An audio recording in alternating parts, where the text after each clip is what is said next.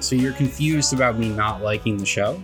No, I'm confused about how it wouldn't feel short. Well, if you're not enjoying something and it's a bit of a struggle to get through, it's gonna feel like it's taking longer. Like, that's just how our perception of time works, you know? Okay, so I wasn't super high on it either, but it still felt very quick to me, especially because it was only 10 episodes. Yeah, that is pretty short for an anime. Yeah. And then the longest episode was the last one, and it was like 26 minutes. So especially for Netflix. Also, I was skipping the admittedly really cool Franz Ferdinand theme song, and I was also skipping the end credits, and it still felt long. Yeah, so see, right there, that's 17 minutes. That's a 17-minute runtime. Yeah, it's just, I don't know. There were a couple episodes that were engaging to me, but for the most part, like, this just isn't my scene, so to speak. Like, I'm not really, I don't know. We'll get into it. Yeah. Hey, what's up? It's DeadEndRoad Show, episode 91. It feels like I haven't done this whole thing in a very long time. And it probably seems like I say that very frequently, but this time it actually does feel that way. Because it's been like since... I don't know, beginning of August since we recorded, it feels like. You've been on the road and avoiding all sorts of illnesses. Yeah, just ducking and dodging and weaving. Yeah, I might have accidentally abused cough medicine. just in my own paranoia and trying to not get sick, might have dosed myself with either too much or just... Yeah, that was fun. That was a fun couple days. You're not exaggerating either, because you texted me the day before we were supposed to go to a concert, and you're like, I think it would be unsafe for me to drive. Yeah, it was not like I said to you, it felt like I was drunk. Yeah. Like it was just it was a weird experience. It was almost out of body. Yeah, that was a time. You got any more of that stuff? I do, but I'm avoiding it. I'm like terrified of it now. It's just over the counter, like fucking Delsum. It's not like like codeine or anything. Like it's that in combination with whatever you came down with. I think, right? I don't know. I just had like a scratchy throat for like a day. It was not like anything major. It was just my fucking paranoia and like trying to avoid being sick for several years now, and what that's done to my psyche. Yes. I guess. Where I was just like, oh yeah, let me pop vitamin C and also take some cough medicine and just like knock this, whatever this budding illness is, out. And then I knocked myself out and was like on a higher plane of existence for a couple days. So yeah. I did want to hit a reminder at the top. We will soon be discussing Yellowface by R.F. Kuang, and it is not too late to pick up a copy and read along, because I have not finished that book yet. And so if you want to support independent bookshops and do that, you can go to our handy link, bookshop.org/shop/DeadEndRoad. It'll be in the description everywhere. And you can do that. Just as a bit of a teaser here, this book, at least on my end, I'm much higher on it than I was our first book club pick. So if you are interested in tuning in for that, don't expect a just like a tear down rant like kind of what happened last time. At least for me, I don't know how you feel about it so far, but I find that I might be highlighting too much. Oh, interesting. Yeah, that's kind of exciting, actually. Yeah, it's just very, because like I don't know how much stuff you can pick up, just like whenever it's like all this industry talk. Oh, tons. Absolutely tons. And for me, it's just like, yeah, this is it. Yeah, this is how it goes. Just nailing so many aspects of it. But anyway, we're going to do that at another time. Yes, when we've finished the book, because I'm like halfway through. So I still need to. It's such an easy read, though, that I could like knock that out in an afternoon if I need to. Yeah. But yeah, so that'll be soon. But I just wanted to get that up at the top. But for this episode, we off air decided to watch the 2013 Evil Dead. I don't want to necessarily say remake, because it's not completely reboot. I don't know what the fuck you call movies anymore. I feel like remake is appropriate. It's not exactly. It's sort of the same setup. I guess you could call it a remake of the original Evil Dead. But yeah, it's not like a 1-for-1. No, it's definitely not that. Yeah, and so I realized that I hadn't seen the original Evil Dead all the way through, and I also didn't realize like if I had seen bits and pieces of the other ones. Like I just didn't know where I stood with the franchise, to be honest. And so I just watched the original beforehand. So it actually was like an easy comparison. So yeah, so what did you think? This was you were the one that sort of spurred this pick on. Yeah, with these, I like to keep the picks relevant in some way. So I figure we would watch this one, and then next episode we will get into Evil Dead Rise that came out a few months ago. Yeah. And I'd never seen this 2013 quote unquote remake. It's considered, Wikipedia says it's a reimagining, which I feel like might be the more appropriate term. Sure. And I was excited too, because I'd heard really good things, and I'm a big fan of Jane Levy. I'm not a big fan of Bruce Campbell, so the fact that I can get Jane Levy over Bruce Campbell is a big plus right off the bat. And then director Fede Alvarez, he had done Don't Breathe, which I also really liked. So I had, high hopes, and I feel which one is that one? That's the like the home invasion movie that like subverts that sort of type of story where the victim of the home invasion is this blind man, and as the movie goes on, he like turns the tables on the intruders, and it gets really like nasty and crazy. Okay. I think that came out after Evil Dead. I'm assuming that was like his follow-up to Evil Dead. It also starred Jane Levy. But I remember really liking that movie. Yeah. So as we recently discussed, I don't know if it's something that's flipped in my brain or it's just like the movies that have been coming out recently in the genre. Like their titles are just like they do nothing for me anymore and are like just hard to separate. Like don't knock at the cabin. Don't breathe. Don't say his name. Don't. Yeah. I actually meant to put this in the show notes as well. There's that Hulu film that came out very recently, No One Will Save You. And I really, really liked it. I was very impressed with it. It's like this really awesome piece of like sci-fi horror with very little dialogue and impressive visuals, and not, very impressive visuals with not much of a budget. And anytime I want to mention it to somebody, I have to spend like 5 to 10 seconds thinking of what the title was. Right. So I hear you. It's kind of annoying that we can't come up with better movie titles. Like what's that one from the 70s? Every time it comes up on a horror list, it's a title that just jumps out at me. So it's from 1971. It's called Let's Scare Jessica to Death. Okay. Right? Like that's a great title for a horror movie. It's like a psychological horror movie. It's very good. Yeah. But it's like, just come up with like an attention grabbing title for your movie. I don't understand. Like, is there something I'm missing with like search engines or like what people gravitate towards? Because like, why would you want your movie title to be so generic? I'm not even saying that No One Will Save You is all that bad, because it's very appropriate for like the themes of the film and all that. But like you're saying, there's so many with titles that are like indistinguishable. Well, yeah. What was that new one that I always forget about? I haven't seen it yet, but I couldn't remember. Talk to me. Talk to me. Yeah. And I can never remember the title of that one. Yeah. Even though that's a brand new movie. It's like it's the most popular movie on Letterboxd, and yeah, I can hardly remember the name, and I liked it so much too. It's a very good movie. Yeah. I don't know. Figure it out. Whoever titles their movies. I don't know who has control over that, whether it's a creative thing from the filmmaker themselves. I don't really know how that works, but what was I saying? I just like went off on a tangent. Okay. That happens on a podcast from time to time, doesn't it? Sure.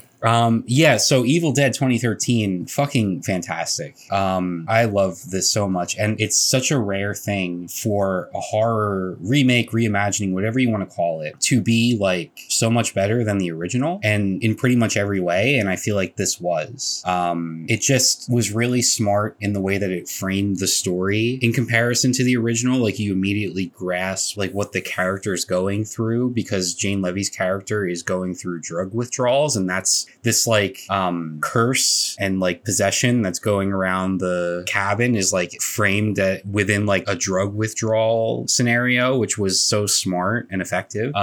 The actual like kills and the gore and all that is just like top notch, just like really just so brutal. and so effective. Give me some raining blood, which I know the original I think had raining blood too, but like I just visually speaking, the last 10 minutes of this one was just like perfect. Yeah, there's just so much to like about Jane Levy's really good, like probably one of the best like quote unquote final girls, because like she earned it. She earned that title, right? After everything that character went through. Yeah, I was concerned for a good portion of it where I was just like, man, are they really just gonna vilify the addict here? Like, right. Through the whole thing. Right. That's definitely a concern. Yeah. I was like, boy, like a good portion of it. I was like, boy, I feel like this would be much more interesting if she was like the main character here. And she was in the place of her brother, who's sort of like our focal point through most of it, who is like now has to fend off all of his friends that are getting possessed and turned into demons. I was like, boy, this would have been much more interesting if she was in that position, you know? And then I was like, well, maybe it would have been a little obvious, like, oh, she's got to fight off her demons. Okay, maybe that's a little on the nose. But I was like, man, I feel like that still would have been much more interesting. And then there's the turn, you know, at like the last 15 minutes. So yeah, I think that journey for her makes the last 15 minutes all the more effective. And I also think that there's something to distinguish there. There's a big difference between using this like curse, demon possession, whatever it is, as a stand-in for like drug addiction, like a one-to-one stand-in, versus what this movie does, which it sort of relates the experience of going through that in horror terms by like manifesting as this possession/curse, if that makes sense. Like it's not ever trying to show Jane Levy herself, the character, I think what was her name, Mia, as a villain because she's going through this horrible, like, you know, attempt to, you know, survive her addiction and the withdrawals and everything. It's more showing what the experience of that is like through this horror lens, if that makes sense. Yeah, no, I do agree. It like I come back to, though, the woods. You know what I'm talking about? What, the tree scene? Yeah. Okay. Yeah. So that's definitely a focal point because it's literally the poster of the film, and it's also a callback to the most controversial scene in the original Evil Dead.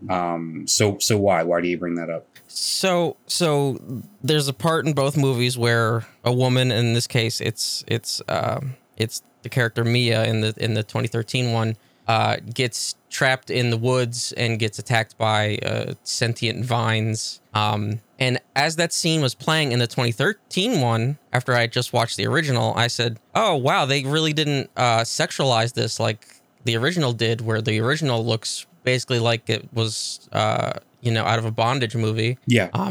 Like completely, like just the way that, you know, hands are tied, like just the way that it was shot. It was just like more bondage than like a horror thing.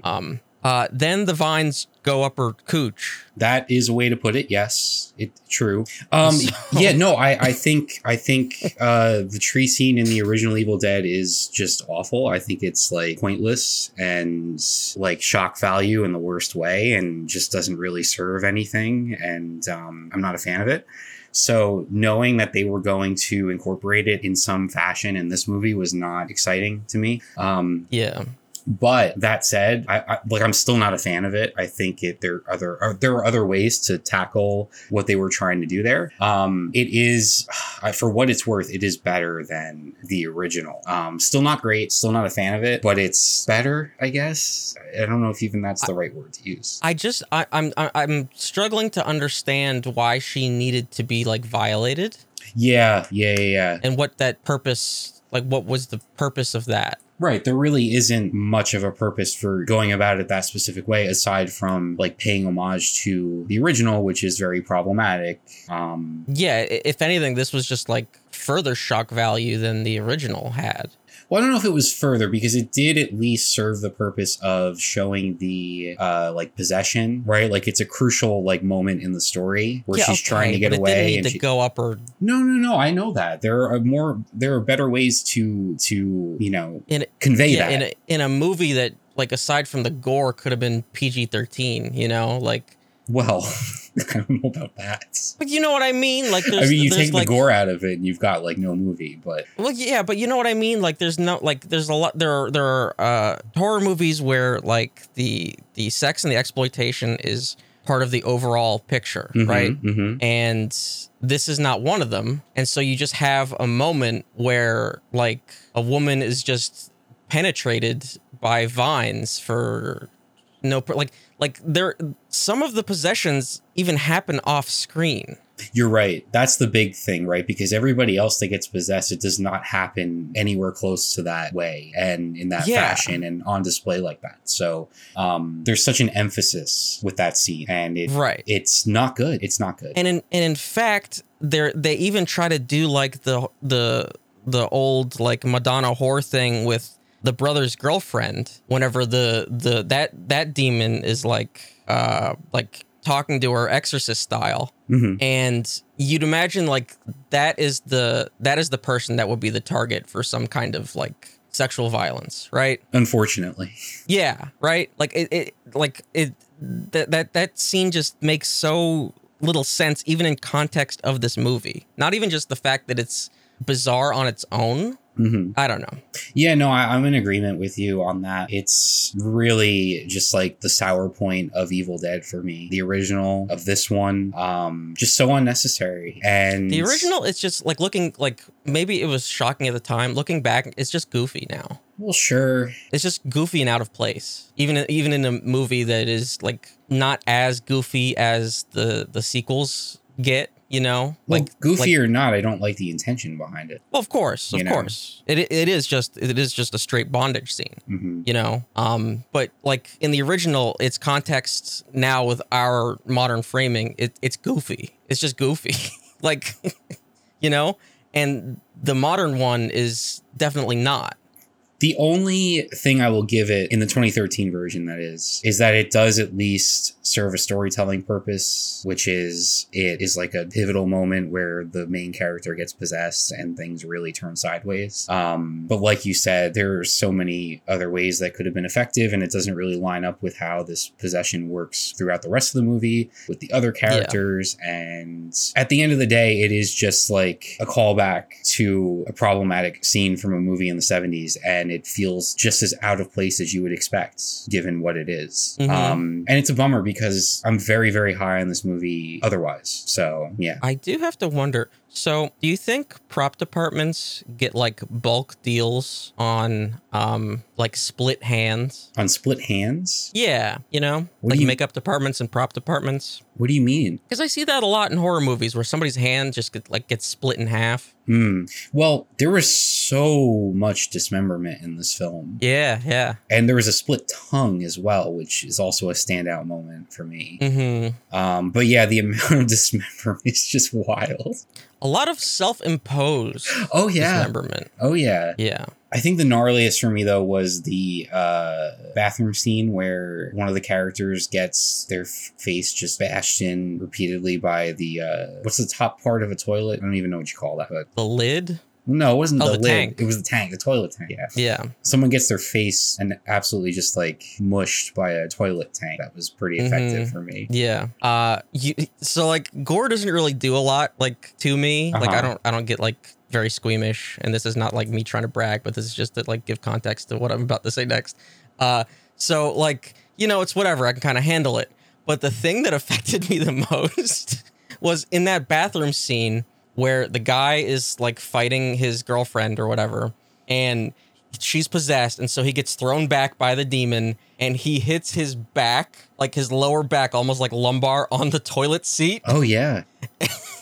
And it like kind of like you hear like the thud, and I was like, oh, I fucking felt that. I felt that. Well, that's so funny, right? Because that's like one of the more realistic injuries. Yeah. In the entire movie. I was just like, I felt that one. Like you could slip and fall in your own bathroom and kind of experience something similar to that, you know? Yeah. It's like, no, you got people cutting off their arms. Yeah. You know? That just is like funny. all kinds of shit. And that's the one I like was like, ooh, I winced at that one.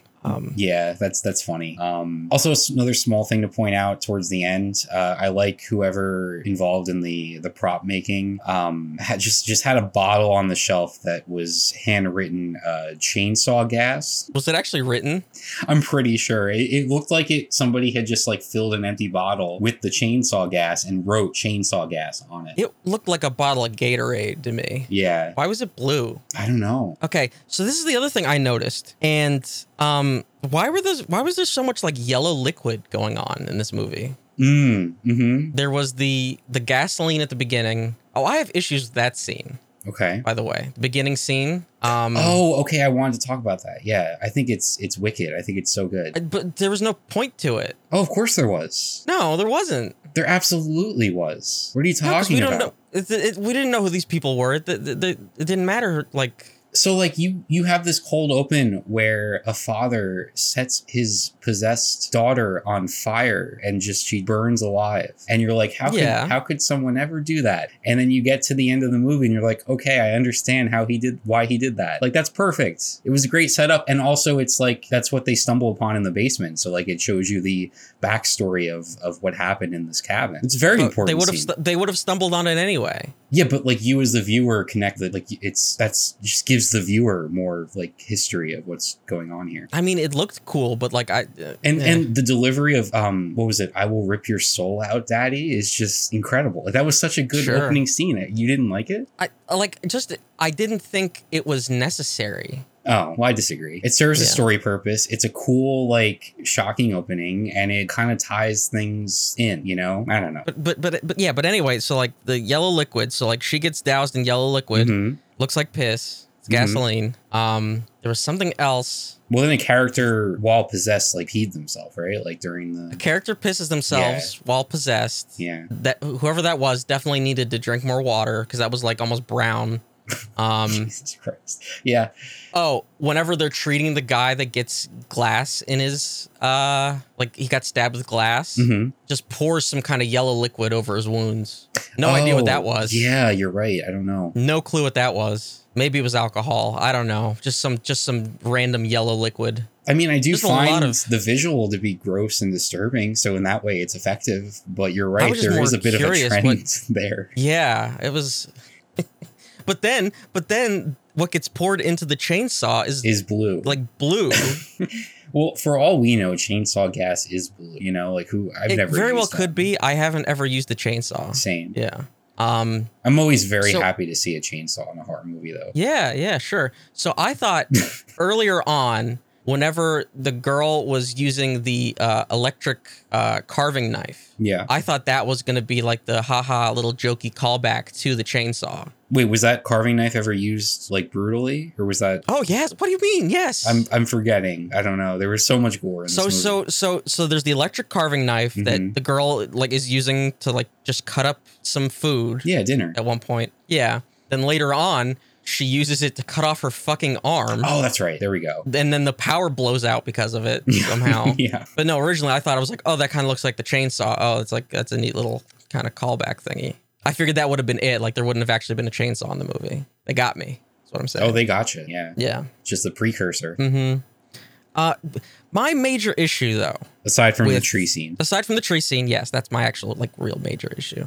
Is...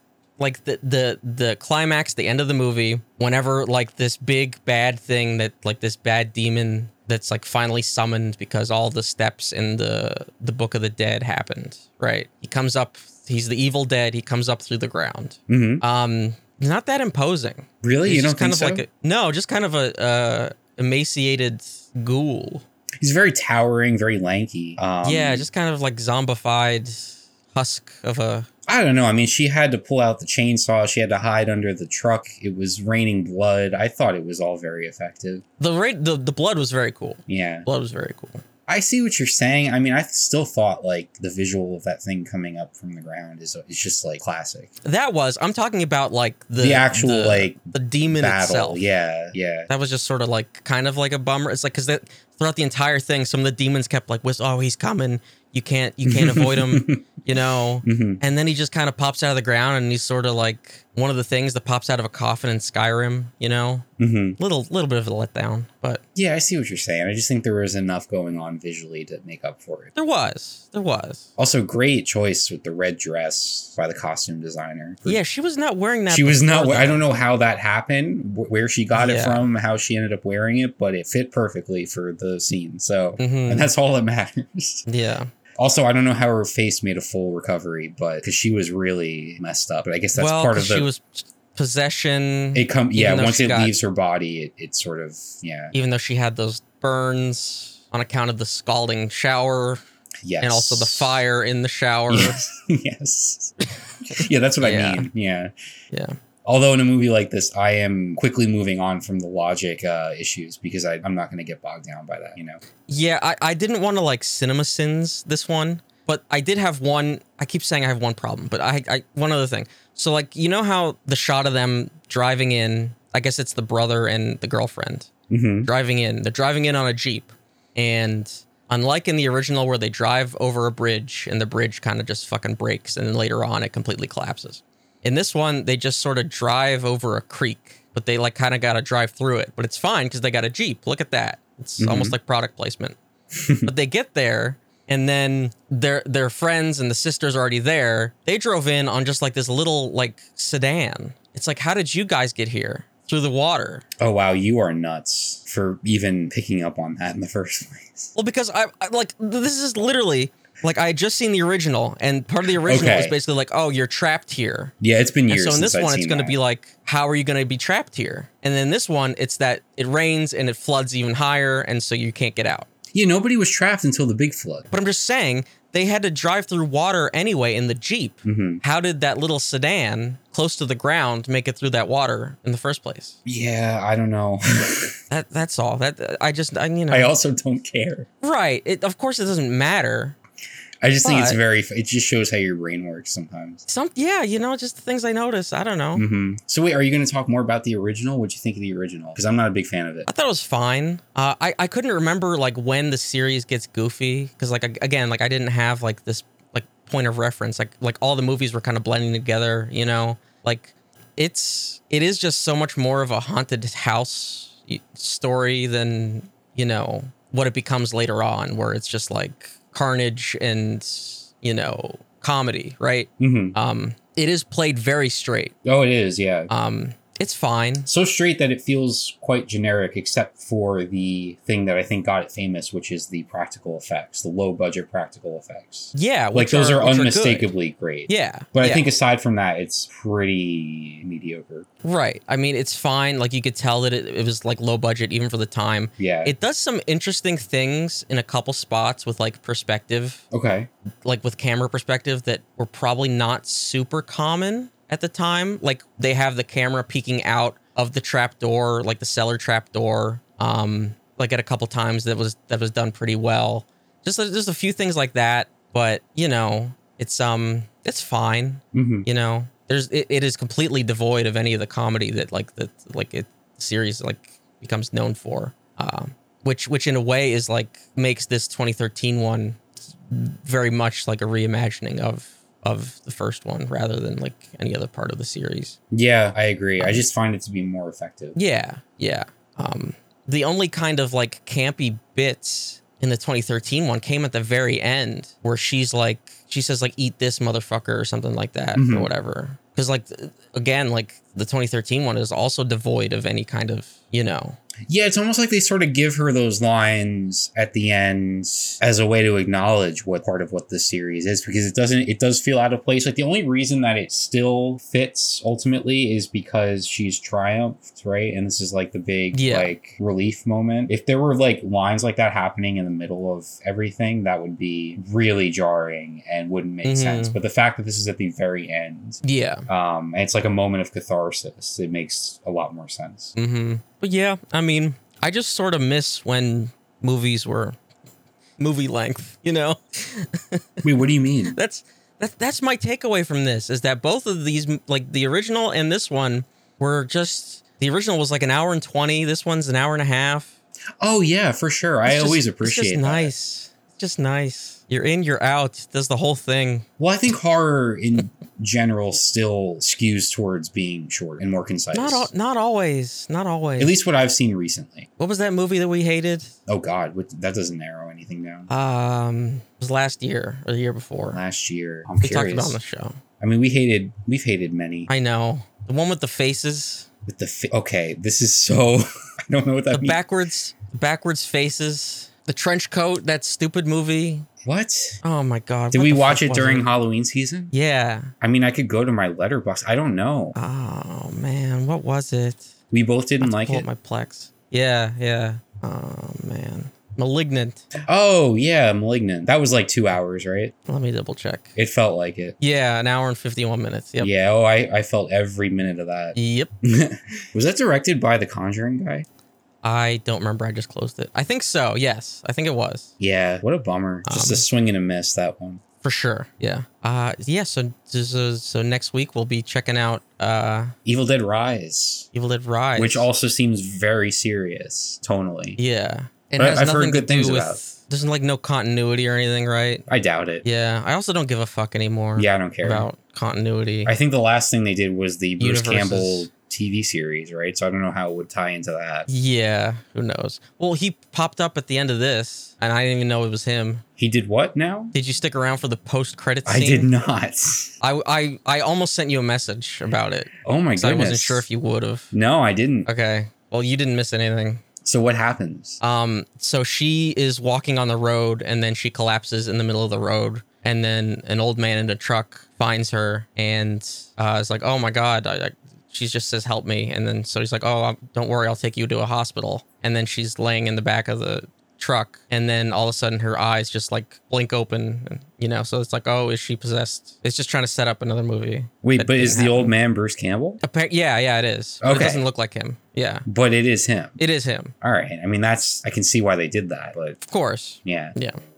So I've been watching a lot of horror lately. Mm-hmm. I won't go too in depth, but last night I saw the new Saw movie. It's very, very good. Who would have thought?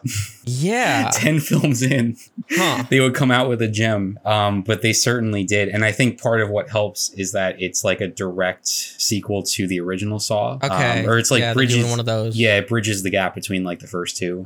Right. Cause so those are the only two good ones then. Right. And so this one fits in very nicely. Tobin Bell is starring in this, and he's just like so good. He's such a great like horror presence. Like just the melancholy, the weird moral complexity that ultimately isn't that complex, but it's still compelling. Yeah, it's really cool. Like they do this thing where he has the brain cancer. And there's promise of this like sort of miracle cure that's happening like under the radar. So he has to like travel to Mexico, and like it's sneaked into this facility, and they do surgery on him, and things don't go as expected. And like it's one of those things where it's pretty straightforward. But it's just... He survives a botched brain surgery? Well, that's one way to put it. I wouldn't call it a botched brain surgery, but I also don't want to spoil the twist. Okay, yeah. But yeah, he's got to do his whole jigsaw thing because of what happened, and I don't know. It's a very straight, because I think this series haven't even seen like a majority of them, but it's gotten like very convoluted and silly, and yeah.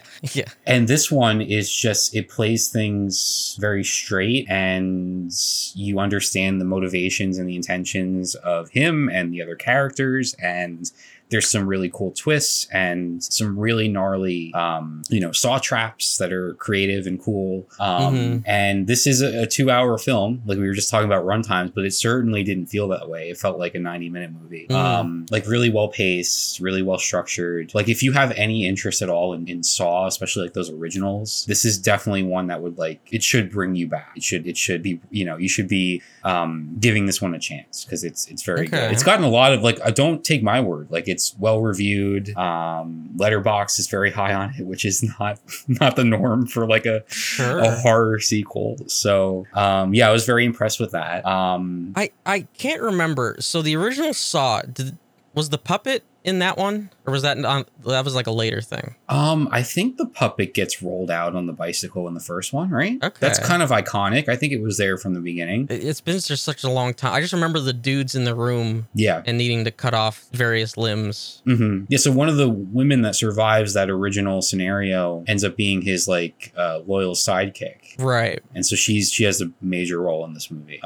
Yeah, it's really good. It's definitely a surprise, pleasant surprise. Yeah, definitely. Also, I went back and watched, I already told you about this off air, but Smile from last year, a movie that I avoided because of the marketing and how rough that marketing was. But it turns out that like it's a very thoughtful and nuanced, I guess you could say nuanced. I don't know. Some people probably won't agree with me on that, but like I think it's a really good sort of metaphorical take on like grief and trauma, like, you know, your go-to horror topics, right? But like the marketing wouldn't think that this was that type of movie that like plays it very straight and is like going for like the real like psychological horror side of it. Like you've got the goofy, you know, faces and the smiling and the from the marketing and everything. I just thought everybody was turning into the Joker. Yeah, no, it's not that at all. Like it couldn't be further from that. It's very like singularly focused. It's very much about this like journey of the main character, and it's just very effective. Like I told you, if this had the A24 logo attached to it, I think it would have gained more recognition and traction, because it fits very well within that sort of style of like elevated horror with like the monster is a meaning, that type of thing. Yeah, you know. So I really enjoyed that. I also liked one on Shudder that came out a few years ago. It's called Amigo, and it's this sort of it's just like it takes place in this one environment. It's mainly two characters. Who is the main actor in this? Javier Botet is the star of this, and this movie is about these two friends, one of which is very badly injured to the point of being bedridden and has to be taken care of because he was in a tragic car accident, and there was like the other friend who's now taking care of him was involved in some way, and you kind of learn what's going on there. But like the main reason I bring this up is because the two performances in this movie are just like stunning. I don't want to, because you know, I'm sure it's a very good movie. I think that's also the plot of Morbius. Well, I don't know what to say to that.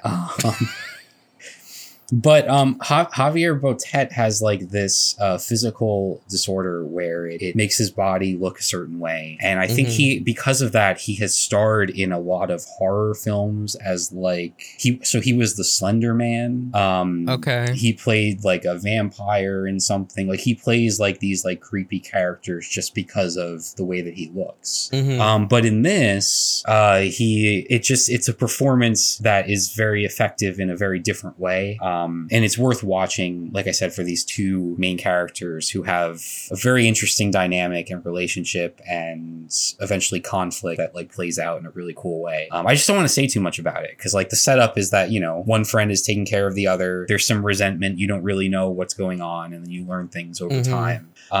It's a very simplistic you know, setup and structure of the movie, but the performances is what like elevates it. So I just wanted to mention it because I'd never heard of it, and I think it's definitely gone under the radar. So, but it's worthwhile. It's on Shudder. Okay. Cool. Yeah. I have a dead letter here. Oh no.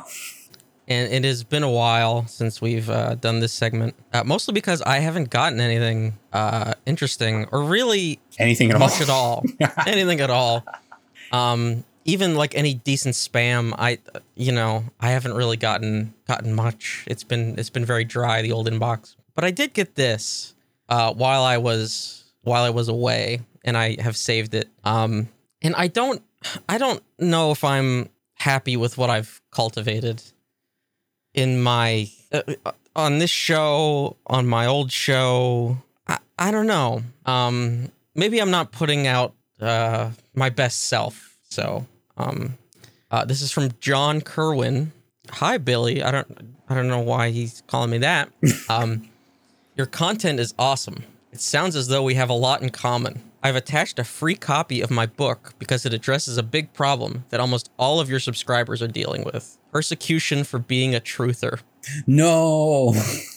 It's called The Conspiracy Theorist Survival Guide, a guidebook for persecuted truthers. I have 3 ideas for a unique show topic if you might be open. 1, the persecution of truthers by friends and family. 2, the Mandela effect. Okay, and if you paid attention, I have done a show on the Mandela effect already, if you actually looked. 3, becoming an American state, national, and legal non-taxpayer. Which I actually am interested in not paying taxes. If you have any opportunities for interviews, I am a content expert in all 3 of these categories. I'm sure we could have some very interesting back and forth regarding the incredible losses that truthers endure. Now here's where it gets real sad. Oh, here's where it gets real sad. Really? Okay, I thought we were there already. No. My wife divorced me after 24 years and 4 kids because she said we were in 2 different worlds. So I wrote the book. Oh. Reach out if you'd like to talk further. That is sad. So he ton of links to the free copy of the book. He also has a headshot here. I don't know if you want to take a look at that. Yeah, just throw it in the Discord. Why not? Yeah. Let's just send that there. Okay.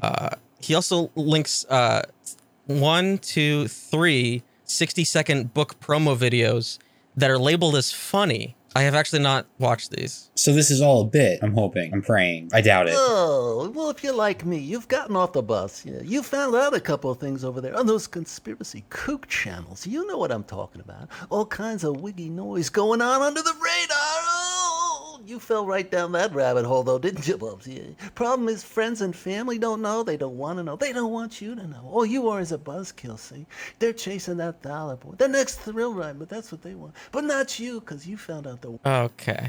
Wow. Okay. The video is just the dog. It's just a dog. Oh, this is the voice of the dog? I don't know. Okay. I don't know. It's just a dog. The divorce is making a lot of sense. Yeah.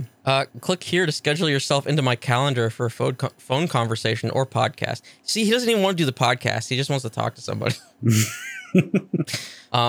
Click here to hear a recent interview I did on the Fact Hunter podcast. Click here to a recent interview I did on William Ramsey Investigates. And then he has an author bio here.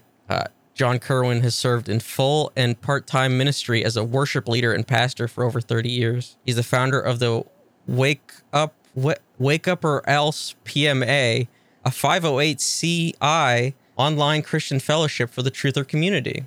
With close to 5,000 subscribers and over 37,000 hours of views, Wake Up or Else PMA has been providing light into the truther's journey since 2017. So, not to state the obvious here, but there's something that was fundamentally missing when he was looking at your content, which is that your conspiracy theory podcast was specifically meant to debunk conspiracy theories, not reinforce them. And so he is coming from the opposite angle that you were, but has clearly not listened and only gone off of I don't know. I can't even say episode descriptions because even that would make it very clear what your approach is. SEO terms. Yeah. Mm-hmm. Yeah. That voice is going to haunt me tonight. I'll tell you that much. Mm-hmm. The book is available on Amazon.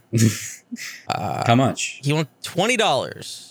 Oh, and he was just giving you a free copy, or was this like a teaser? He gave me a free copy. Well, how about that? I guess because I'm in the media, you know. Yeah. You're good press. Mm-hmm. Hey, he's getting airtime right now, so. Yeah, $20 for a paperback is a little rough. A little bit. We'll say a little rough. You're charging above that of a Sally Rooney, which I feel. I feel is a bit of a reach. Yeah. Frequently bought together, the Conspiracy Theorist Survival Guide and the King James Bible and the Quantum Effect. Let's see. Oh, he's got 5 stars. How many reviews? 8. Oh, it's more than I thought. I mean, it is possible for you to make multiple Amazon accounts review. Yeah. Oh, but he's got some verified purchases, though. Okay. Feeling alone in your pursuits of truth? Read this book. Do you enjoy researching the facts of controversial subjects? Do your friends call you a conspiracy theorist, and yet you know that you're actually just a truth seeker? This book gets into the minds of so-called conspiracy theorists and the normies persecute them. To state the obvious again, this is really bad because he's preying on people who he believes are, I guess, lonely or feel like alienated in some way. And he's trying to sort of radicalize them down this like conspiracy theory path has affected many people. And, you know, here's something I actually like, you know, we're joking around here. Here's something I actually really don't like. He has the reading age for this 13 to 18 years old. Oh, no. That I don't like. That's so if it was 13 plus, that's one thing. Yeah, that's sketchy. I don't like that either. Yeah. Why is there a hard line? Okay, so if your brain develops, because your brain develops till you're 25, right? So he feels like his content is only sufficient for that age range because eventually you will realize that it's all bullshit.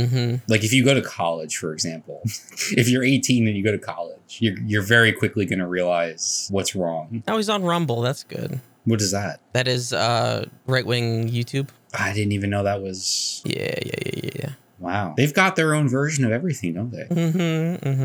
Well, that's good. They can... Yeah. They can stay over there. That's fine. So these are the kind of emails I get. Oh, man. I want to do a Dating is Dead because it has also been a while for that. And these selections that I found and some other issues caused me to close my OkCupid account. Oh, no. Wait, weren't you a moderator? Yeah, I don't, yeah. I don't know I don't understand why they give that to people that aren't even matching with people. Like, I don't understand the metrics. I don't know what the fuck that site's doing. I mostly closed it because they just kept showing me people that I had already swiped away from. And so if you're not showing me new people, what's the point? Yeah, what's the point? I'm not even like getting new content out of this. So that was really the main reason. But these selections here, I only have 3. There's something. So let's discuss. This first one. I'm a 25-year-old woman who is interested in art, writing, and video games. I am starting a video game company and have never dated anyone before. I'm looking for a serious relationship, but I'm also open to friends. Smiley face. I tend to be a very formal and serious person, but I'm not unkind. I'm kind of like a real-life anime woman, if you'd find that interesting. I'm also a bit like a cat or fox, if you understand that's also somewhat anime as well. Anyway, I hope we can get along. The first, like, 2/3 of that were so normal.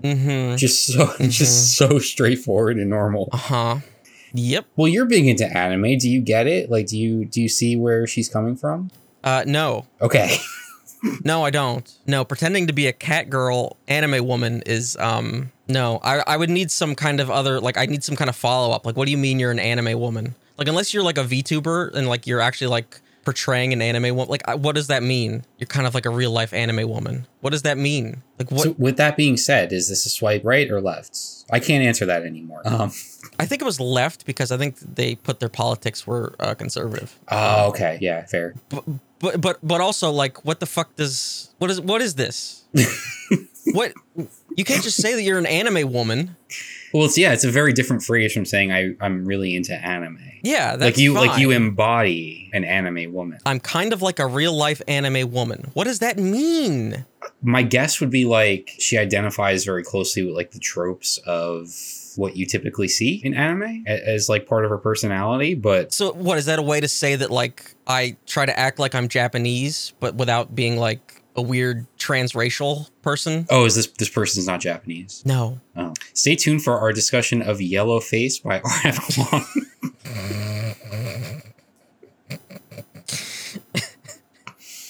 I'm also a bit like a cat or fox. Yeah, see that's what really throws me off. Like I had my theory, like I just said about the anime woman, but the cat thing, I have no idea. If you understand, that's also somewhat anime.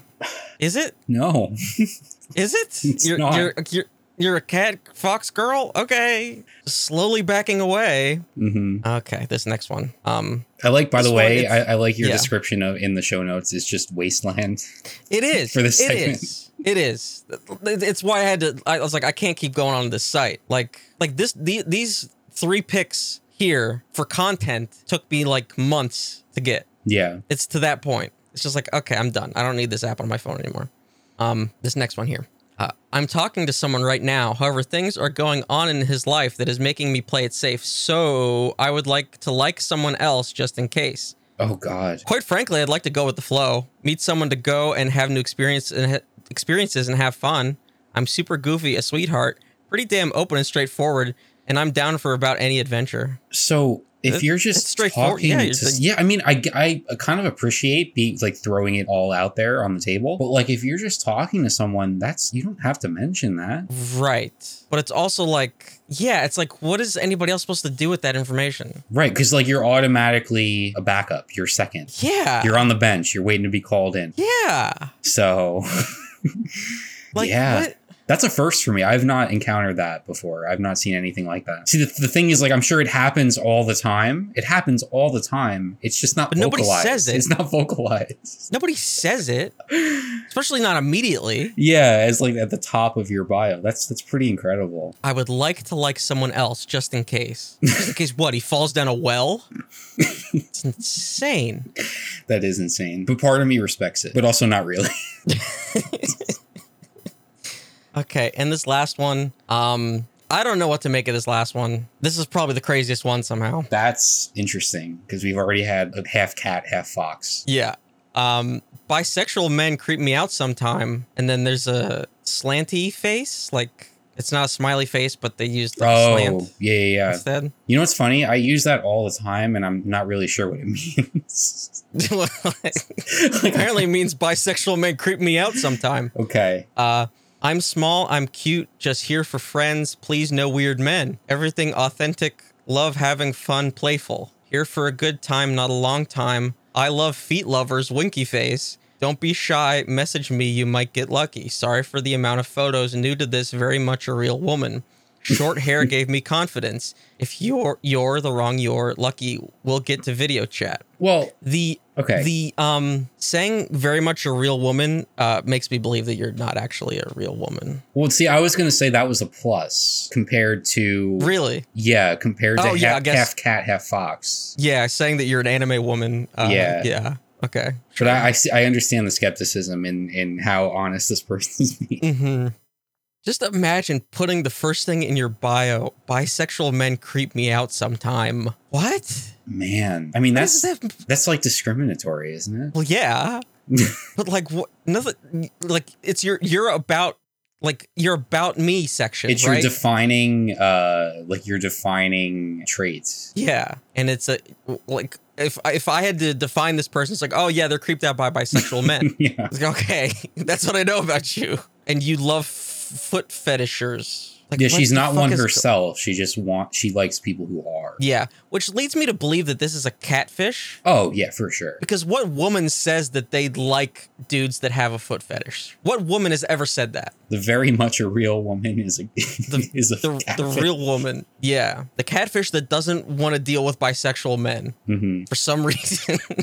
Yeah, like at least give an explanation. If you're gonna call people out, back it up. Yeah, I want to like, I need details. Yeah, me too. I'm like, nothing would actually justify it. No, not at all. Like, I don't want to make it sound like there is a reasonable explanation, because there isn't. That's straight up discrimination. You can't just drop that. No, you can't. And then just like move on as if you didn't say it. It's such a non sequitur. So wait, was this a left or right? It was a complete left. Okay. What are you talking about? Well, I just have to state it for the record. 1, I think it's a catfish. 2, I don't have a foot fetish. 3, what the fuck is going on with the bisexual men creep me out? More questions than answers, that's for sure. So yeah, that's what's led me to delete OkCupid. It's not good. It's not good on that website in particular. Just bad stuff. Yeah. Okay, so you got some beats in here. That's right. We have the best beats in the world this week. Yeah, I don't have a sound drop for that, but can I play the other one anyway? Sure. Damn, son, where'd you find this? Holy shit, this is hot garbage. Yeah. But I can't stop listening. Yeah. This song is a war crime. If you're listening to this song, you are shadow cursed for eternity. You have severe depression. You're in the right place for shitty music. I forgot how long it was. It's very good. It isn't quite fitting because I think we're going to highlight some really great music this week. But are you familiar with TJ Maxx? I don't think I am. Okay, that was really a rhetorical question because there's no fucking way. Right. So Brian Jordan Alvarez is a comedian and actor on. He starred in some movies. Well, not starred. He's had like some roles in some films. He was in like Megan. He was in, what else was he in? This isn't really important. The reboot of Will and Grace, according there to we NPR. go. There we go. Yeah, so he's been in some things, but he's most known for his TikTok presence, which I very much enjoy. He plays a variety. He has a variety of like recurring characters that are distinguished by different like face filters. And go ahead. How annoyed by this am I going to be? Oh, very. Okay. Very. But I love it so much. And I love the turn that things have taken for him in the past week or so. So one of his characters, my personal favorite, is TJ Maxx, who is a pop star, a parent to a small child. He is a loving husband. And so a lot of his TikToks are very earnest, very sincere, just like little life updates and, observations. And you get snippets of his new music here and there. So before I get into the news that has happened with TJ Maxx this week, I wanted to give you just a few examples of some of his TikToks. All right, so I'm gonna link you to a couple of them here. Here's the first one, just to give you a feel for TJ. I already don't like this. I'm traveling again because I have to record a studio album in another city, and then I got some chicken nugget here for dinner. And then I was FaceTime with my wife, and she said, "Why are you eating only chicken nugget?" I said, "Because it is delicious." But anyway, then she told me I had to get a salad, so I got a salad. So now I'm kind of like too full, and I had to go to sleep. And in the morning, I had to sing a song about fingers in my hand. The fingers in my hand. I play the piano with them. All the fingers in my arm, they are touching to my heart. It's a ballad, so I'm working on it. So is this like Latino Annoying Orange? I don't know what that reference is. Okay. You don't remember the Annoying Orange? I don't, but here's another one. So many people don't understand that I have to take a nap every day. So sometimes I am in the middle of making a pop song in a session, or I'm in the middle of doing a Broadway play in Broadway, and there's 1 million people in the audience, and I have to take a nap. So sometimes they have to do an intermission because sometimes I have to sleep for 1 hour. So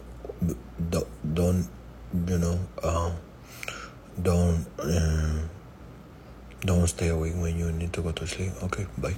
All right, so it's like, he's just detailing, his life and we're going through it with him, right?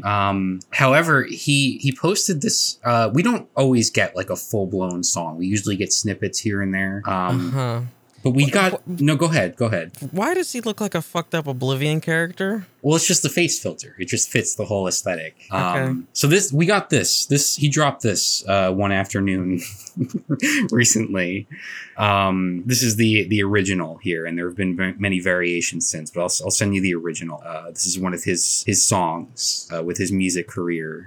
Sirim is the opposite of standing. Sitting is the opposite of running around. And sitting is a wonderful thing to do because you sitting. Sitting is the opposite of standing on your head. Sitting is the opposite of hanging from a bar. But sitting is a wonderful thing to do. I got one thing to say. I think that sitting is something that people say it is bad. But you know that sitting is actually good because you deserve to relax. It's kind of like a nap. It's kind of like something else, but it is actually just sitting. Sitting is the opposite of standing, and sitting is the opposite of running around. But you deserve to sit. All right, so like there's meaning behind it. It's a song with a message, right? But it's raw. It's raw. It's obviously a draft. It's, he's putting it out there in the world. But the funny thing is, this one catches on, okay? Okay. This one catches on, and there's this radio station. There's a radio station in Australia, and so this happens. This is shortly after. A minute and a half, really? Well, you don't have to do the whole thing. Yeah, getting into some new music right now. A song that we think we possibly could be playing on the radio for the first time in Australia. Oh my God. We don't know. But this is a massive deal. I mean, we always like to see these sort of emerging artists pop up from out of nowhere. And this is an artist from the States who had a bit of a demo, you could say, on TikTok. They're called TJ Maxx. They put this song up. It was an a cappella. And a producer by the name of Josh Mack, who's a New Zealand producer, lives in the States. He remixed it. It's one of those real DIY moments, and it has just taken the world by storm. Honestly, there's a history of like comedic remixes. This isn't one of them. Like, What do you mean? This is a fully fleshed out song. Okay. Yes. It's been stuck in my head for days, and I think alongside the rest of the world. Exactly. So we thought, why not play it? We're seeing your texts, we're seeing your messages, and we want to make history, baby. So, as always, here we go. So you think of it, 0439 75 7555. But without further ado, it is Brian Jordan Alvarez and Josh Mack featuring TJ Maxx. This track, Sitting. Sitting is the opposite of standing. Sitting is the opposite of running around. Sitting is a wonderful thing to do. And on the radio! Okay. He got on the radio. Yeah. But then, as the internet does, things snowball, and you get covers. You get beautiful covers, like the one that I have just sent to you. This is from Isabel Schwartzbach.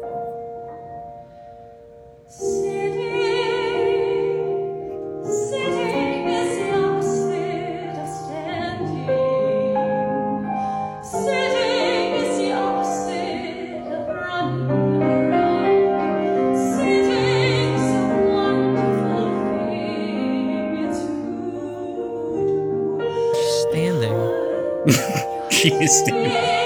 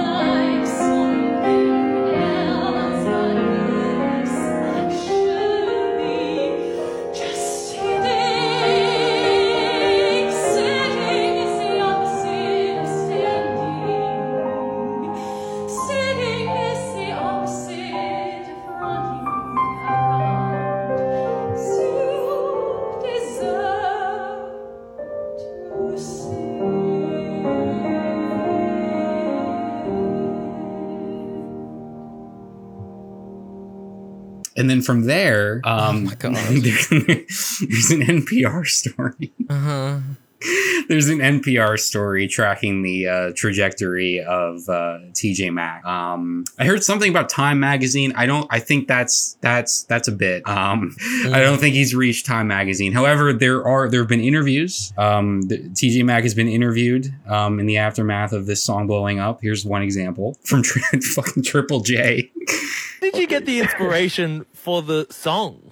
I was in my apartment and I was just sitting in the chair, and then my wife was just visiting her sister, and I felt like just some part of me was like, okay, I gotta get up and walk around or something, go jogging. But then I was just thinking, okay, but that's the opposite of just walking around and running around is sitting, and you're allowed to be sitting. It's not a problem because everybody thinks that sitting is a problem. Exactly, and you deserve to relax.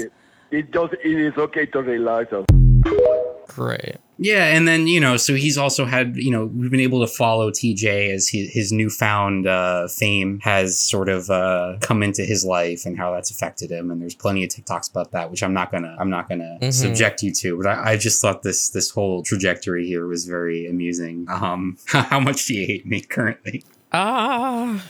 Yeah. Okay. I guess it's fine that people are having fun. Oh, is it? It's okay. I guess it's fine. You're not amused? Not really. Okay. I guess it's more of a thing where if you've been following the character for a long time and then this just sort of happens, and it's all pretty funny because these are like actual outlets that are, tongue in cheek, of course, but still like actual outlets that are picking it up and talking about it. It's pretty good. I guess. All right. I should have known better. What do you want me to say to it? No, you're right. I guess there isn't much of a discussion point. It was just something I thought I'd go through because I've enjoyed this little trend here. So this is the thing I don't get about TikTok. Okay. Right. Is that I will even get like YouTube videos and then YouTube videos like, yeah, so I want to talk about this thing that like everybody's talking about on TikTok. Right. Mm-hmm. And it's like, oh yeah, everybody's seen this video. And it's like, I haven't seen the video. And I've even tried to use TikTok now. And I haven't seen the video, Mm-hmm. It's like, even when I try not to be under a rock. Well, it's a big internet out there. It doesn't always feel like it. No, it doesn't always feel like it, but it is. And like for this one, like I think his videos bring in like a few 100,000 likes at their highest point. Not normally, but at their highest point. So this is not viral, but it's viral enough to have the NPR story, which I think is one of the funnier things. Yeah. I don't know. I just think he's good. He's a good follow if you're on TikTok, which I think you are now again, potentially. Every time I try to use it, so most recently I just got like missing persons, like active missing persons cases. Okay. Like Amber Alerts? No, like people like just being like, yep, this is how I'm dealing with the fact that my sister's missing. Oh no. Yeah. Okay. I don't mean to laugh, but I'm laughing at the absurdity of the algorithm, Mm-hmm. Yeah. If it's not that, it's like just NFL like hardest hitting concussions or is that just NFL highlights? Yeah, actually. Yeah. Or what else? I don't know. I just get some weird shit, but it's not like necessarily entertaining. It's just most of the time kind of a bummer. Mm-hmm. Well, this is why you need someone like TJ Maxx on your feed. Yeah. Oh, and then just anybody calling like any music that like a white person makes that isn't country, just they call it Midwest emo. Love that. That's real fun. Oh, that's weird. Yeah. Literally everything is Midwest emo. It's really fucking dumb. Yeah. I don't like TikTok. I really don't.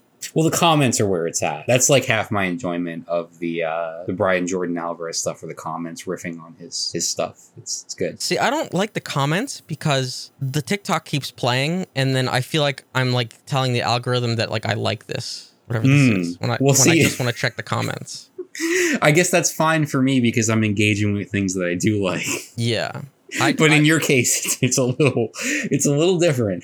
I just want to be like, what the fuck is this? And I want to see what people are saying about it. Yeah. But I feel like I'm giving like a negative feedback loop. Yeah. No, I see that. So I've run into that a bit too, actually. The fascination ones, the ones where you're like, what the hell is going on? Why is this appearing? Why am I looking at this? And then the comments are along the same lines. It's people like, what have I done to my feed? What's, Yeah. So yeah, you can definitely kind of spiral that way. We got a Moogle here. We do.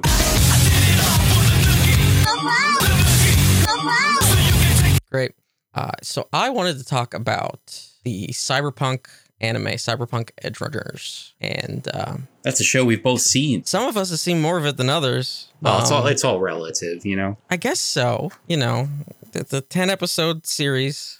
A quick brisk walk of a series. I believe you call it a cup of coffee. Yeah. Well, you can drink a coffee while you're having a walk, And so I watched it last week or so because I was sort of prepping for the launch of the Cyberpunk 2.0 update that I was going to play. And I was also just kind of in the mood for a cyberpunk aesthetic kind of show. And so I figured I'd watch that. And I watched it, and it sort of has like one point to it. It has like one idea, and it really wants to get that idea across. And that's sort of like kind of it. Like it's sort of like as shallow as a puddle. I agree. To it. And it's kind of weird because, you know, I'd heard some really good things about it, and it had originally like got people back into the game, you know, after the horrific launch where the game was completely unplayable. It was getting patches. And then this anime comes out, and the anime gets like people like, oh man, this world's really cool. We should, you know, try the game again. And it's just like, I don't get it. I don't get why that would be the impetus to try out the game, because the whole series can just be boiled down to like absolute power corrupts, and like that thirst for power is, you know, going to destroy you. And that's basically it. Wait, so how were you getting on me for not liking this? Because it sounds like you don't either. No, I was getting on you for not finishing it. Oh, fair enough. Okay. I don't give a shit that you don't like it. Okay. Two separate things. Well, I didn't finish it because I don't like it. Those two things are related. But you have like 40 minutes left. That's not true. You said you finished episode 7. Halfway through. Okay, so you have an hour left. But like, I spent that hour doing something else. Yeah, okay. Yeah, you spent that hour on fucking TikTok with JC Mack. I spent that hour sitting is what I did. And Okay, great. You could have sat and watched. But like, you're right. That is the thesis of the show. That's really all there is to it. And I get it. And I understand it even with my 6.5 episodes. Okay. My point doesn't get you off the hook. But I'm so you know. I think it does. I think I'm like reinforcing your point. I'm like, it's a good example. So anyway, like it's animated fairly well. Sure. That you cannot argue. Yeah. I feel like they overdo the slang terms that sort of feel like racial slurs. Jesus. Right? They a little. Yeah, a little. If not like racial slurs, then like weird, like belittling, like class ones. Like just, I don't know. Yeah. Like they really seem to just the way they sound. Like they just feel like it sounds like a slur, but like these future made up terms that they call other people. Because like I'm about 12 hours or so into the game now, and they use those words a couple times, but not to the extent that they do in the show.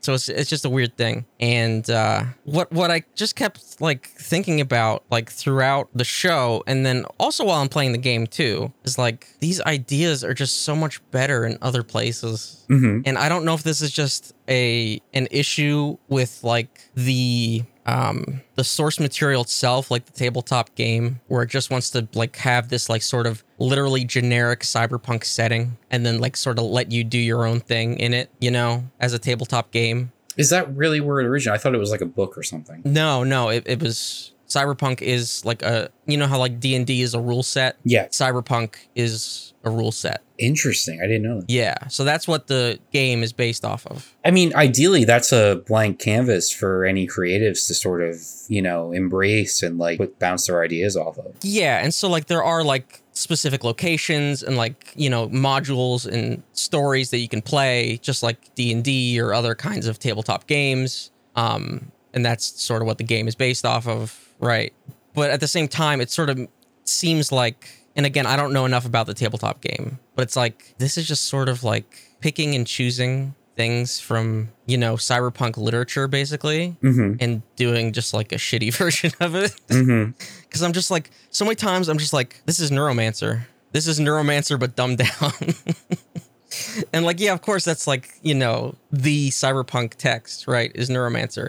But like, if you bastardize it, like, what's the point, really? Sure. Other than like, wow, cool aesthetic. I feel like that's the main draw. Yeah. So like, if you're not saying the things that Neuromancer was saying, you know, and you're not delving into the issues of class and technology and corporate, you know, overreach and government overreach and, you know, like actual like transhumanism, not trans people. I know that gets conflated nowadays, but like actual like transhumanism and body modification and like, you know, a lot of these are intertwined, but like if you're just doing that to be like, wouldn't it be cool if I had blades on my arm, you know, I mean, I guess at its core, it's doing a little bit with class, right? Because you have the struggles of this kid, what's his name, David? Yeah. And like the circumstances that lead there. him down the road. It definitely starts there, but it doesn't end up being about that. Right. It starts there and then just sort of, because early on his mom dies and he's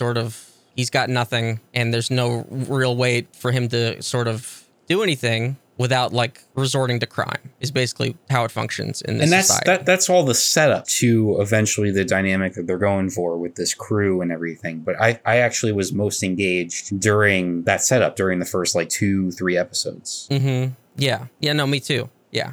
Like once it became about him getting basically a superpower, it's not as interesting. No.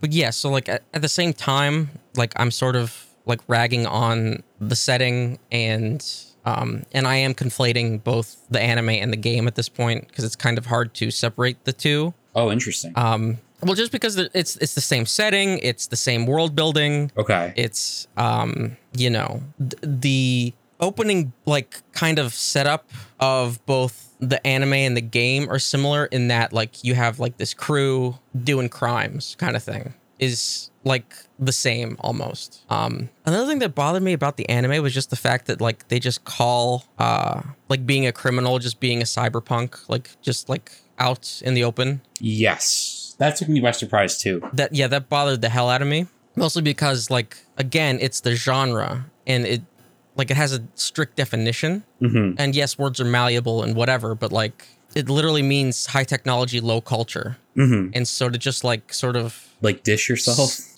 to like say that in the setting that you're in mm-hmm. is just weird to me. It's almost breaking the fourth wall. Mm-hmm. Like, I don't know. What purpose does that serve? Well, to me, it just reads like something that is done for mass appeal, like for a mass audience, because this is reaching more people than like Neuromancer or a tabletop game or really anything else in this genre. Yeah. So it seems like they're sort of, well, it seems that way, but then you also, like you said, you have all this weird slang that they get bogged down by. So yeah, that's the thing is like they have this weird slang that they've made up, but then they also will just like take terms from whether it's Neuromancer or something else. Like mm-hmm. they say ice all the time. And unless you actually know the genre, you probably don't know that ice refers to code. No, I did not know that. Yeah, exactly. So it's because of the way that like lines of code will just resemble like sheets of ice and you have to break through the ice. Yeah. So there's like little shit like that where they've just like sort of taken terms and shit wholesale. Like Netrunner it just means hacker. And that's also, again, from, if not Neuromancer, one of the other ones, right? Mm-hmm. So just shit like that is just taken wholesale. And it probably just makes it easier. You know, these have become the terms of the genre. But if you're not immersed in that, you kind of need to figure out what the fuck they're talking about. And again, this is much easier to decipher than Neuromancer, which is written basically as a neo-noir novel, you know, where this is easy to follow and because it has to be, right? Mm-hmm. This is not even, if you actually like look at like fucking crunchy ass cyberpunk anime, you would look at something like Ergo Proxy, which is like fucking inscrutable to an average audience because it's like basically relaying Gnostic cosmology in anime form with like minimal dialogue in but like the way that it separates, like it's basically showcasing a society that is organized into a Gnostic hierarchical cosmology, but in a physical society.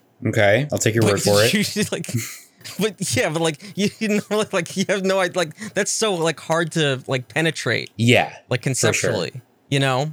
So whereas do you think this? Is just you like, think this show is like trying to have the best of both and kind of failing at both? No, I don't think it's even trying to do both. I just think it's working as, I guess, maybe just promotional arm for the game. Yeah, you know? fair. And like mm-hmm. it's probably just doing that fine enough. Mm-hmm. So how's the game? I'm enjoying it enough. Like even as I'm like sort of critical of the world building and sort of the how they approach the genre, I'm enjoying it. Like once I sat down and like fine-tuned my settings, like I was telling you off air that you know, I had like ray tracing off because when I had it on, it was like frame rate was tanking. So I've actually turned it back on to like medium and turned on DLSS. And so now I have like ray tracing on at like high frame rates. You ever figure out that text issue, the blurriness? I don't know if I have or I've just gotten used to it. Oh, interesting. To be honest. Because yeah, originally like text was like looking a little blurry, and I still don't know if it's a stylistic thing or if it was something in my settings, because there's so many fucking graphical settings on PC. But the game itself is incredibly immersive. Just like walking around, driving around this city, it's really incredible. Like now that the game is functional, it works, like things are just not like clipping and colliding and falling through the geometry and everything else. Like we all saw all that footage from the launch, right? Or experienced it. It's really like the lighting, the reflections, the like a frequent thing that happens is you'll just like get a ton of fucking phone calls, or like after a mission, you'll just like have to call somebody. And I'll just like walk around the city like as those phone calls are happening. That's cool. You know, and just like experience like this city itself. It's I don't think I've played something this immersive in a very long time. Maybe since like I first played Oblivion, and it was like, wait, I can just like experience this whole world and just sort of go wherever I want to go kind of feeling. Wow. That's saying something. Yeah. But then again, it is still like it's so funny that like this update came out at the same time that Starfield did, where Starfield still looks like the same game that Bethesda has been making since Skyrim, and this feels like that next sort of step. Yeah. And like the things that Bethesda even abandoned, like whenever you're talking to people in Cyberpunk, they will continue to talk whether you're there or not. Whereas in Starfield, like they went back to the fucking Oblivion zoom in where time stops, you know, and everything around you stands still, and you have to zoom in on somebody's fucking face in order to talk to them and go through dialogue options. Whereas here, you can talk to multiple people at the same time. It just depends on who you're looking at, you know, skill checks, all that kinds of shit. And actually, like, as far as I can tell, meaningful skill checks, not just like bullshit, like skill checks out the ass for the sake of skill checks, like in the Outer Worlds, which was an issue I had with that game, where you could just sort of, there were too many solutions that could be solved by skill checks. Yes. And you could just sort of blast your way through anything with skill checks. Because everything was a skill check. It didn't matter what kind of build you had going on. Like, you couldn't just, like, talk to people. You were just, like, breezing through with skill checks. Yeah, there was no, like, strategy behind it. I mean, that game in general was just too easy and too, like, frictionless in its role-playing. Although I did really love the world and a lot of the scenarios and the characters and stuff. But. Yeah, no, I agree. But here, they're, like, sprinkled in just enough. Where it's sounds great. I could say something here because I picked Street Kid as my, you know, starting, starting background. It's like, oh, I can't say this because I don't have enough technical points. I'm 10 out of 12 technical points, so I can't use this skill check. Shit like that. Or it's like, oh, I can't open this door because I don't have enough intelligence hacking. And it feels good. It feels like an actual RPG, which is what I heard it like wasn't doing before. And so whether they changed that, you know, or it actually really was like this all along, I don't know. I've heard people say that this update makes the game like fundamentally different. Right. That's what I've heard too. So, yeah, it's good. I'm enjoying like side quests, main quests. You know, I haven't really done like any kind of like just bullshit open world stuff. Mostly because I haven't really like come across it. But yeah. A funny thing is, so like I started on the highest difficulty because I was like, this feels like a Bethesda game, and Bethesda games are always easy as shit. So let me just start on the highest difficulty. And also like give me a reason to use like all these different abilities and like, you know, whatever else. And I was just getting my ass handed to me like constantly. And I was like, okay, well, you know, maybe I need to dial it back. So I dialed it back to the next one. And then now that I have like some more abilities and things, because like you basically start with nothing. I've now bumped it back up. The one thing that is really funny is sometimes I have to drive and like follow like traffic rules because there are cops everywhere, and in that sense it does feel like a police state. And so if you just like hit a pedestrian or like you like ram somebody's car, or God forbid you hit a cop, they're just on you immediately. And so then now you got to evade the cops for like 5 minutes. So like a lot of times it's just easier if you just need to get somewhere to just like follow traffic rules. That is in a GTA world, that is unheard of. Yeah, just like drive safe. That's like so cool. It's wild. And it's also such a far cry from like what I would see about the game at launch, which is that like if you committed a crime, the cops would just literally spawn in behind you. Mm-hmm. And that's not what happens. You can see them on the map. You can see them like in your vision now. So you're navigating around them and being conscious of them and their presence. Yeah. Yeah. Exactly. Yeah. They're not a response to your actions. They are a part of the world that you are constantly grappling with, it sounds like. Yep. Yeah.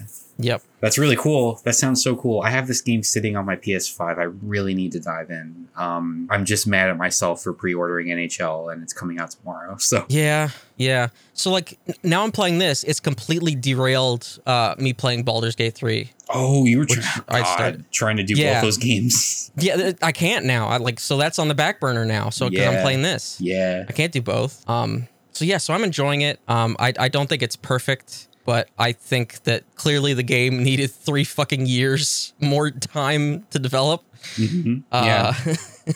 It never should have launched. And I don't think that we should let them forget it, because it truly should not have launched the way that it did. But yeah, I think that if people are actually interested in the aesthetics of the game, or like some of the theming of the game, they really should go and like read like the literature, read William Gibson, read Neuromancer, read the Sprawl trilogy. Fucking Mona Lisa Overdrive is incredible. Like even though he's like a weirdo crypto dude now, is that the author who like became the thing that he was warning about? Yeah. So like, if you want to borrow his, not William Gibson, but what the fuck's his name? Because like he did so much cool shit with like seeing language as like code and technology, and like also as like a form of magic. Mm-hmm. Just like really insightful kind of shit, and it's just like such a bummer to see him just like do crypto shit. I'm trying to think of, because my brain is blanking because we've been recording for 2 hours. Let me just pull up my fucking library. Hold on. So Neil Stephenson, like Zodiac, shit like that. Borrow those from the library though, because he's a weird crypto guy now. But yeah, so if you're interested at all in the aesthetics and want to see like how it developed and how like deeper it can go, like the combination of technology and it what's crazy is that it's like so fucking prescient to our current moment, even though the shit like started in the 60s. Even like with Philip K. Dick and a lot of other sci-fi writers that then became like in the 80s, like Blade Runner and William Gibson. And then in terms of even anime that are a whole lot better than this one, like I said, Ergo Proxy, Serial Experiments Lane is of course one of my fucking like top 2 anime. Shit like that, you're gonna have a good time. I mean, your brain might break, but you'll have a fucking good time with it. So yeah, I think we should wrap this up.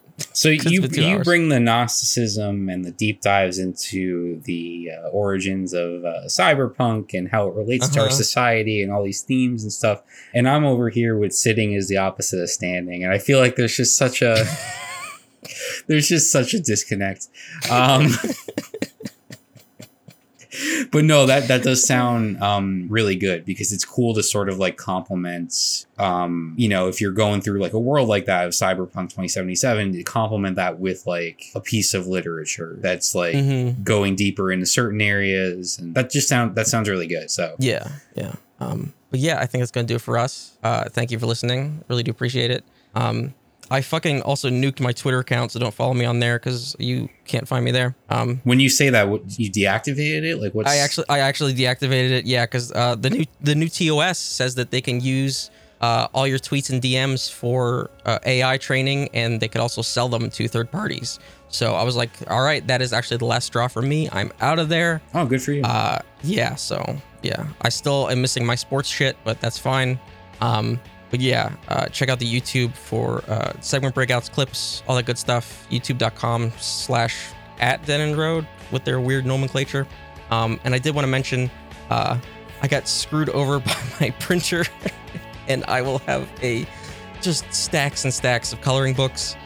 So if you want to pre-order Fred the Koala's adventure activity book, check that out at publishing.deadendroad.co/shop.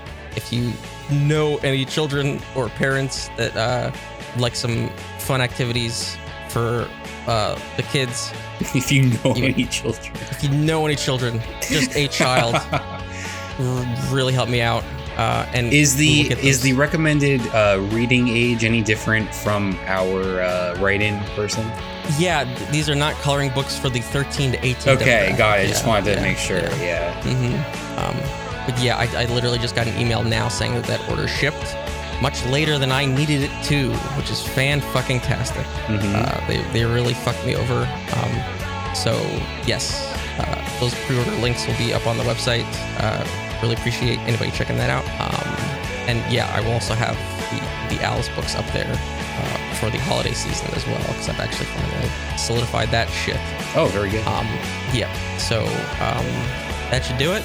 Appreciate you listening. See you in the next one for Evil Dead Rise and some more fun stuff. All right, bye.